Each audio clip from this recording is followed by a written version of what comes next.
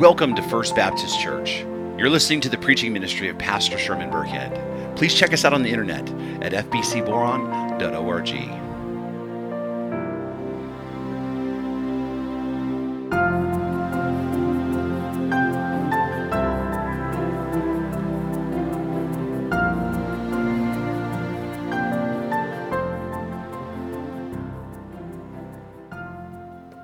Turned it on before I started the sermon this time. That's a big step in the right direction. That's progressive sanctification in action, learning from our mistakes. Oh, Lord, speak through me today. Jesus, I need you. We all need you. We thank you for your sacrifice. We thank you for purchasing us.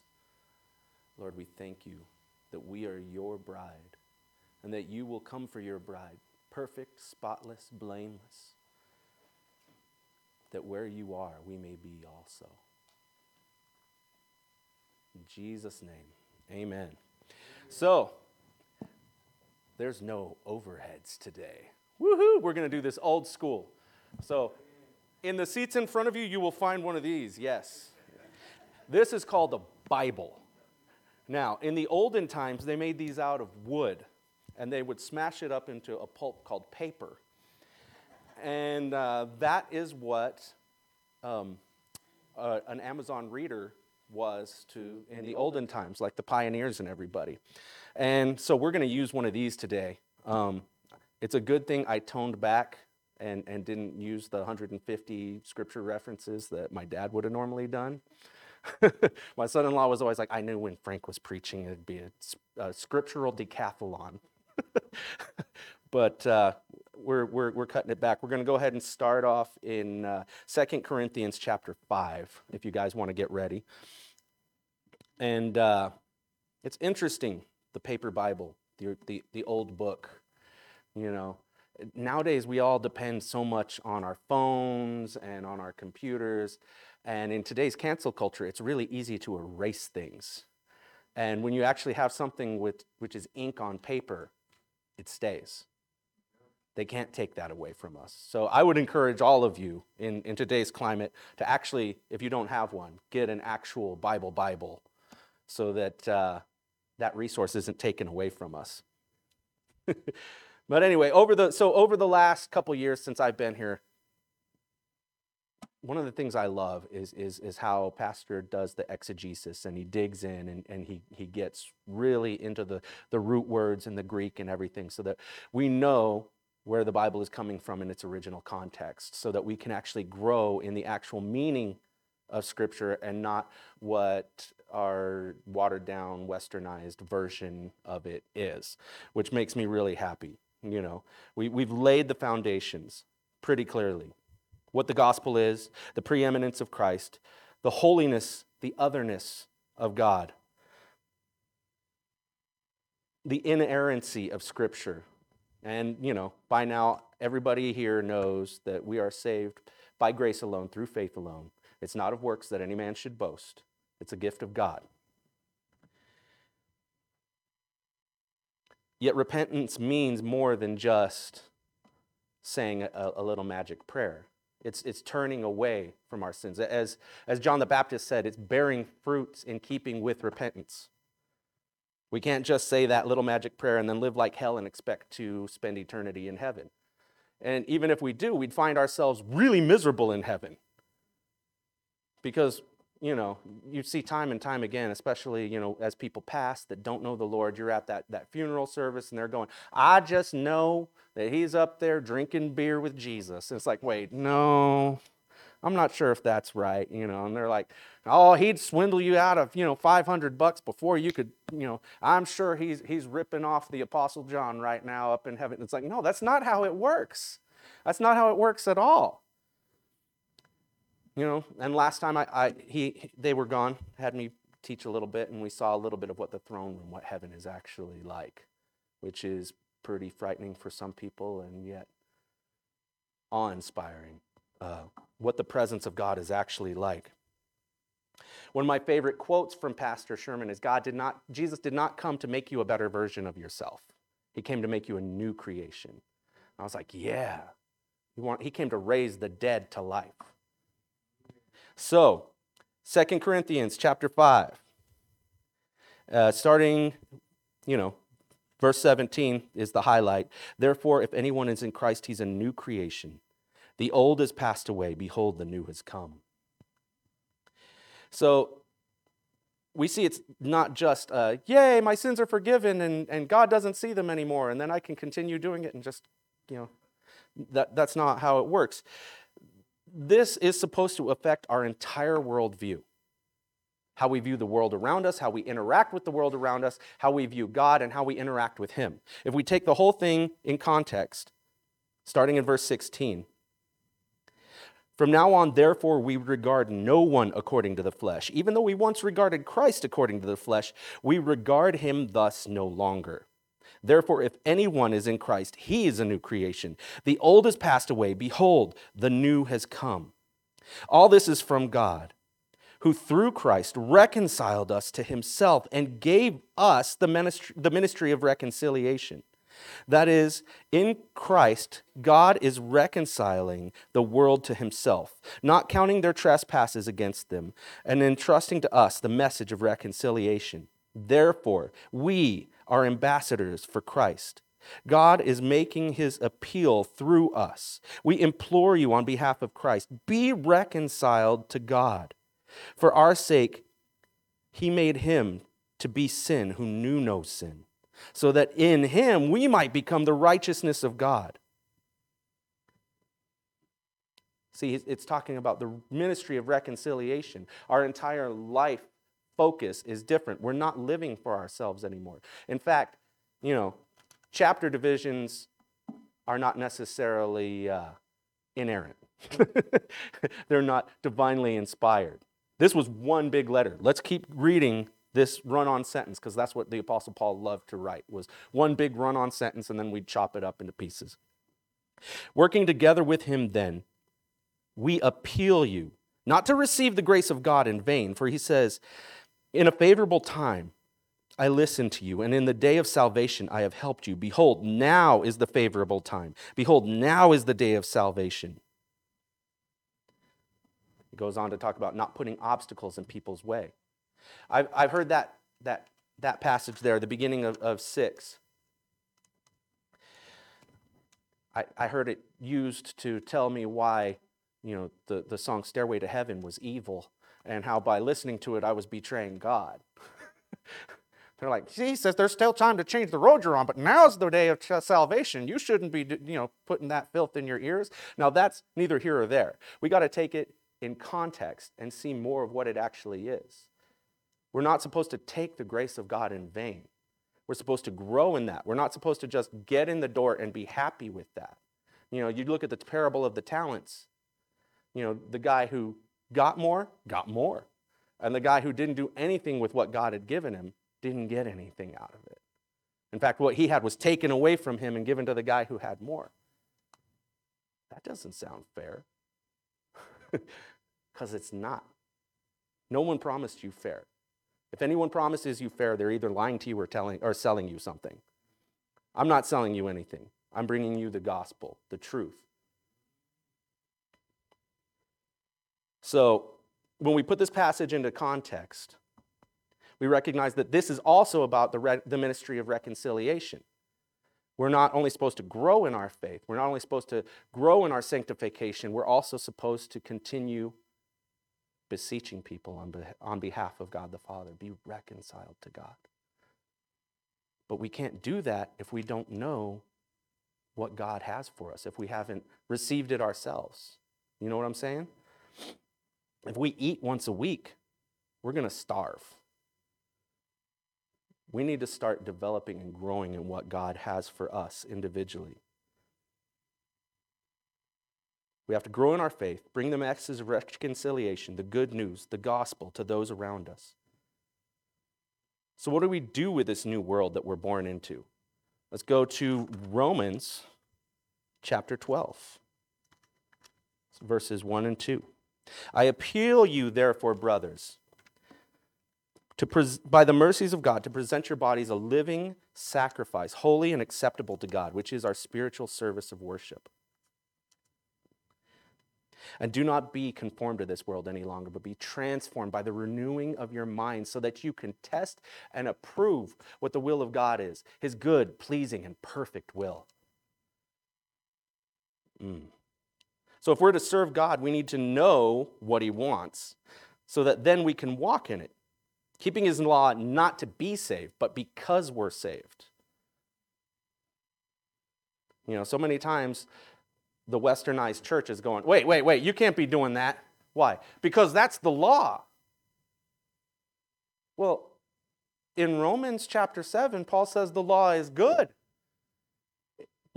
Pastor has talked about multiple times how it reveals God's glory, his attributes. It restrains sin, and it also reveals his nature, his beauty, his perfection, so that we can walk in that. We're not supposed to keep living like hell. We're supposed to walk in newness of life. And this being the first Sunday of the year is a great chance for us to check our azimuth, as a friend of mine said, and look, see our trajectory. Where are we going? Are we drawing closer to Jesus? Are we walking deeper in the things that he has for us? Are we laying aside more and more of ourselves and pursuing him? Or are we just trying to keep him in our back pocket?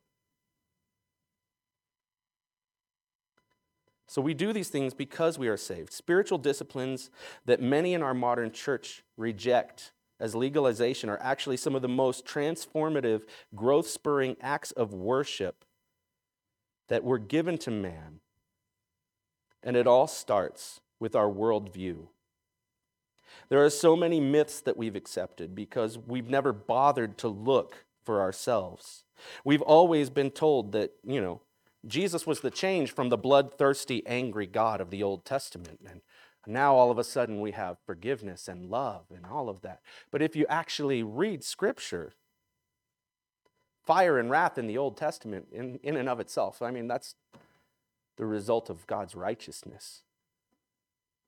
But on every single page, you find Jesus. On every single page, you find God's grace and God's mercy. That fire and wrath was actually grace and mercy in and of itself. Hebrews 13:8 says, Jesus Christ is the same yesterday, today, and forever. So when you go back and read the Old Testament and recognize Jesus in it, it's that whole worldview. I remember being stoked as a kid. My parents raised me to be a nerd. So they were like, read the Webster's 1828 dictionary and dig into it so that you know what words mean, because words mean things. And I came across certain things, and I remember seeing in there, because Webster was a believer, Jesus, the Christ. He was the transformation from the angry fire and wrath God of the Old Testament to the new covenant of grace and mercy, which, yes, he is the embodiment, but there was no change in God. Jesus Christ is the same yesterday, today, and forever, and he is the everlasting, eternal second person of the Godhead. It's by him and through him all things were formed, right? John chapter 1. We look back. Who was it, do you think, that walked with Adam in the garden? No man has seen the Father and lived. But Jesus was there. He walked with them. Who was it that showed up and took their really, really horribly made aprons of fig leaves that they tried to use to cover themselves with, performed the first sacrifice, slaughtered an animal, and made them leather clothes to cover themselves, to cover their shame, to keep them warm? Who was it? Let's go a little bit farther forward. Who was it that showed up to Cain before he killed Abel and said, hey, why are you upset? Sin's at the door. It's knocking. It's waiting to come in. Who was it that was talking to Cain there? It was Jesus. Who was it that after Cain killed Abel showed up and said, dude, where's your brother? And then who was it that gave Cain that mark so that the avengers of blood would not murder him? That's mercy. You want to say that's legalism and that's righteousness and wrath? No, that's mercy. We haven't even gotten past the first family yet. Who was it that showed up and had barbecue with Abraham? to tell him, hey, guess what? Sarah's pregnant. That was Jesus. Who was the angel of the Lord on Mount Moriah that said, oh, hold on. I know I told you to sacrifice your son, but because you've done this, it's going to be through your family. The angel of the Lord who came and provided the sacrifice. Yeshua, Jesus, the angel of the Lord. Not an angel of the Lord, the angel of the Lord. When you dig into Scripture, you start recognizing the differences. Who was it on Mount Sinai that ate with the 70 elders and didn't lay his hands on them? Thank God. And they saw the God of Israel. When you read in Exodus, when he made the covenant with the people of Israel, it was Jesus. Who was it at the Battle of Jericho? It was Jesus. We're just now getting into the establishment of the people Israel. Jesus is there every single page. He's showing up in one way or another. In the law, there's so much foreshadowing of who and what Jesus is. This book is more than just a book. This book is more than just the history of the world. This book is God revealing himself to us. So without an accurate understanding of Scripture, then we fall prey to the slow and steady distortions of human traditions instead of coming back to the Word. But we won't know what's in the Word if we're not in the Word. I remember as a kid growing up, you got to be in the Word, you got to read for an hour a day. No, setting these timelines and things, that's where you start falling into legalism. I got to have my 1 hour devotion. If you're doing it because you feel that's what God has called you to, yes. If you're doing it because somebody told you have to spend an hour in Scripture every day, or else, that's legalism. And we are the bride of Christ. We're free from those restrictions because we should be doing these things out of a heart, a desire to interact with our Savior, the one who purchased us. So without this understanding of Scripture, we fall into error. Error gets bigger and bigger and bigger and leads to cults.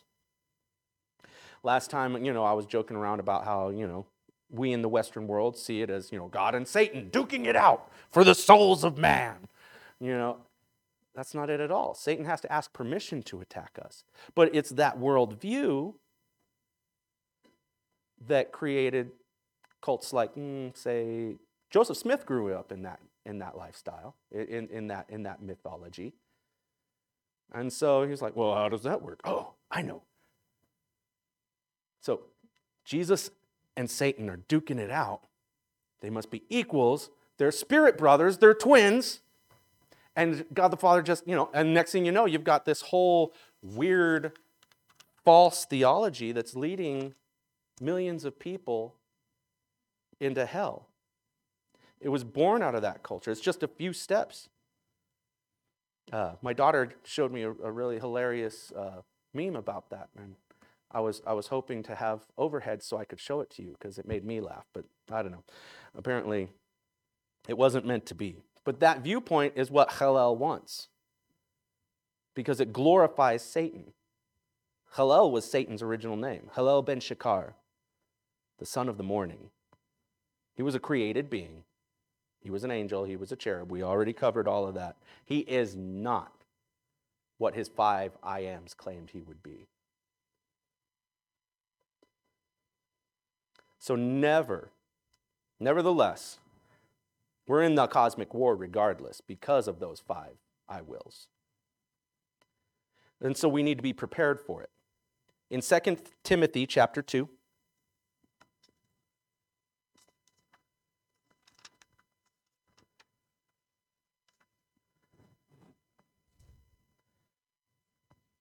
because Scripture says we are in a war. Starting in verse 3. Share in suffering as a good soldier for Jesus Christ. No soldier gets entangled in civilian pursuits, since his aim is to please the one who enlisted him. An athlete does not win the crown unless he competes according to the rules.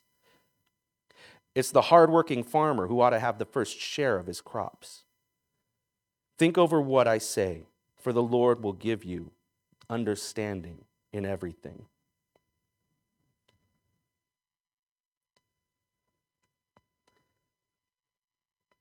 So we can't just sit here and warm pews and expect God to use us. We need to dig in and do what pleases him, not us. And a few verses later, he says, study to show yourself approved. Approved by God as a workman who need not be ashamed, rightly dividing the word of truth. Well, how do we do that? By spending time with him, by interacting with him. He is the true and living God. He's the God of the living, not the dead, Jesus said. We need to be seeking and interacting with him. And he does that through his word. In the Garden of Gethsemane, Jesus didn't say, Father, this is too hard for me. Never mind. Forget it. You're a kind and loving God and you forgive, so I'm done. We don't have to do it this way. This is too hard. No. He said, not what I will, but thy will be done. Even when he taught us the Lord's Prayer, it's not, our Father who art in heaven, hallowed be thy name. My kingdom come and my will be done on earth as it is. No, that's not it at all. It's thy kingdom come, thy will be done. It's not what we want, it's what he wants. And our prayer life isn't to get what we want from God. It's to transform us and our will and our hearts and our minds into pursuing his will. C.S. Lewis wrote a book called Mere Christianity that is fantastic. And in it, he talks about what is the entire purpose of this Christianity thing? It's to make earthly creatures into heavenly ones. So we're birthed into this new life, and degree by degree, inch by inch, God is sanctifying us. It's funny because I was driving over, and the pastor that was on the radio was talking about how Paul, writer of 2/3 of the New Testament, was saying, not that I have attained it, but I press on towards the goal, forgetting what lays behind and continuing forward in the onward, upward call of God in Christ Jesus, wanting to lay hold of that for which he has laid hold of me. So God lays hold of us, but then we are to lay hold of what he has for us. We're not just supposed to, sit there limply and be like, okay, cool, you got this, God.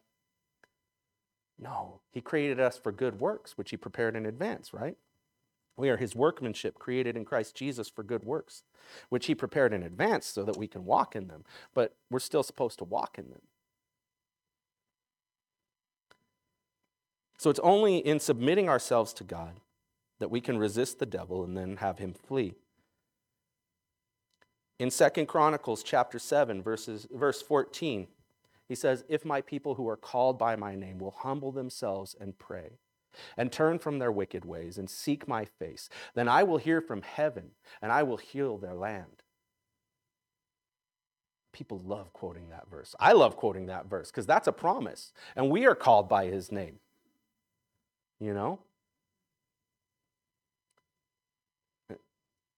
But the context is, when I've shut up the heavens, when my judgment has come, when you're scattered abroad because you refused to listen to me and do what I told you, I'm still here. I see judgment in our nation right now. I see lots and lots of judgment.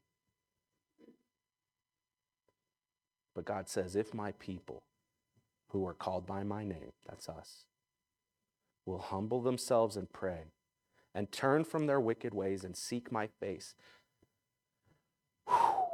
I got a lot to turn from, And you always hear that, if my people who are called by my name will humble themselves and pray, I will. Wait a minute, what happened to the whole middle section? There's a whole process here that God wants us to do so that he will use us. And it's not a works thing, it's a righteousness thing. Moses didn't get to go into the promised land because God told him, speak to the rock, and he hit it. And God's like, hey, you misrepresented me. You're not going into the promised land now. I'll let you see it, but you're not crossing the Jordan. I'm sending Joshua in now. Doesn't mean Moses didn't go to heaven. doesn't mean Moses lost his salvation. It means there are consequences for our actions. So it's time for us in this new year to move into the offensive. Jesus said, the gates of hell will not stand against us. Those are defensive things, not offensive things. Gates are to keep people out, keep plunderers from coming in. The gates of hell will not stand against us. We need to get on the offensive. We need to stop sitting and waiting for the enemy to bring the battle to us.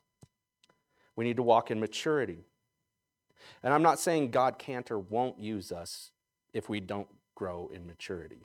Because I've seen, baby Christians get used like nobody's business. However, we're missing out on a deeper, richer relationship. You know what? Maybe I should just redirect for just a minute.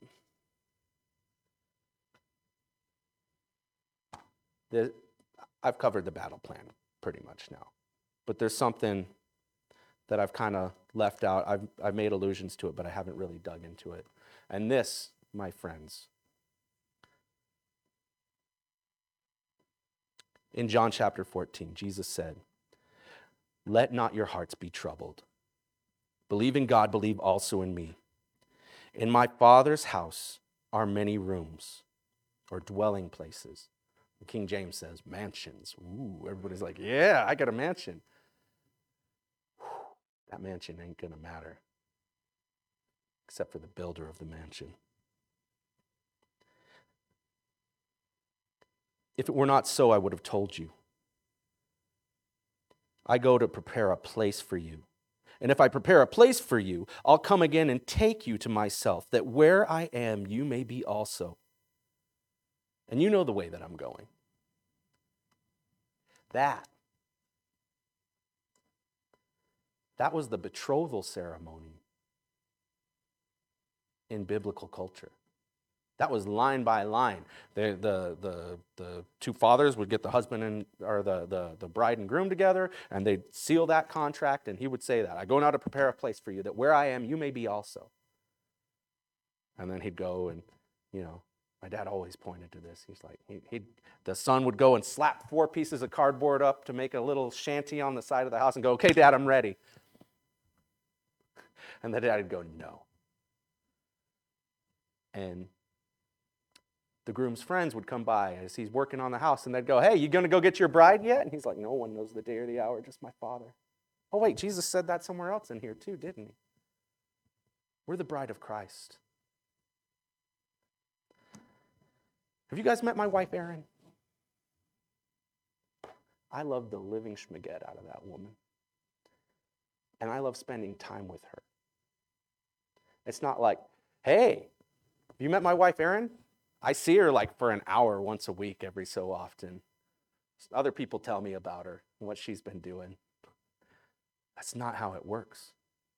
When we were engaged, when we were betrothed, which is where we are right now, the Holy Spirit is the down payment, the betrothal, earnest money that's laid down for us. We wanted to get to know each other as much as possible.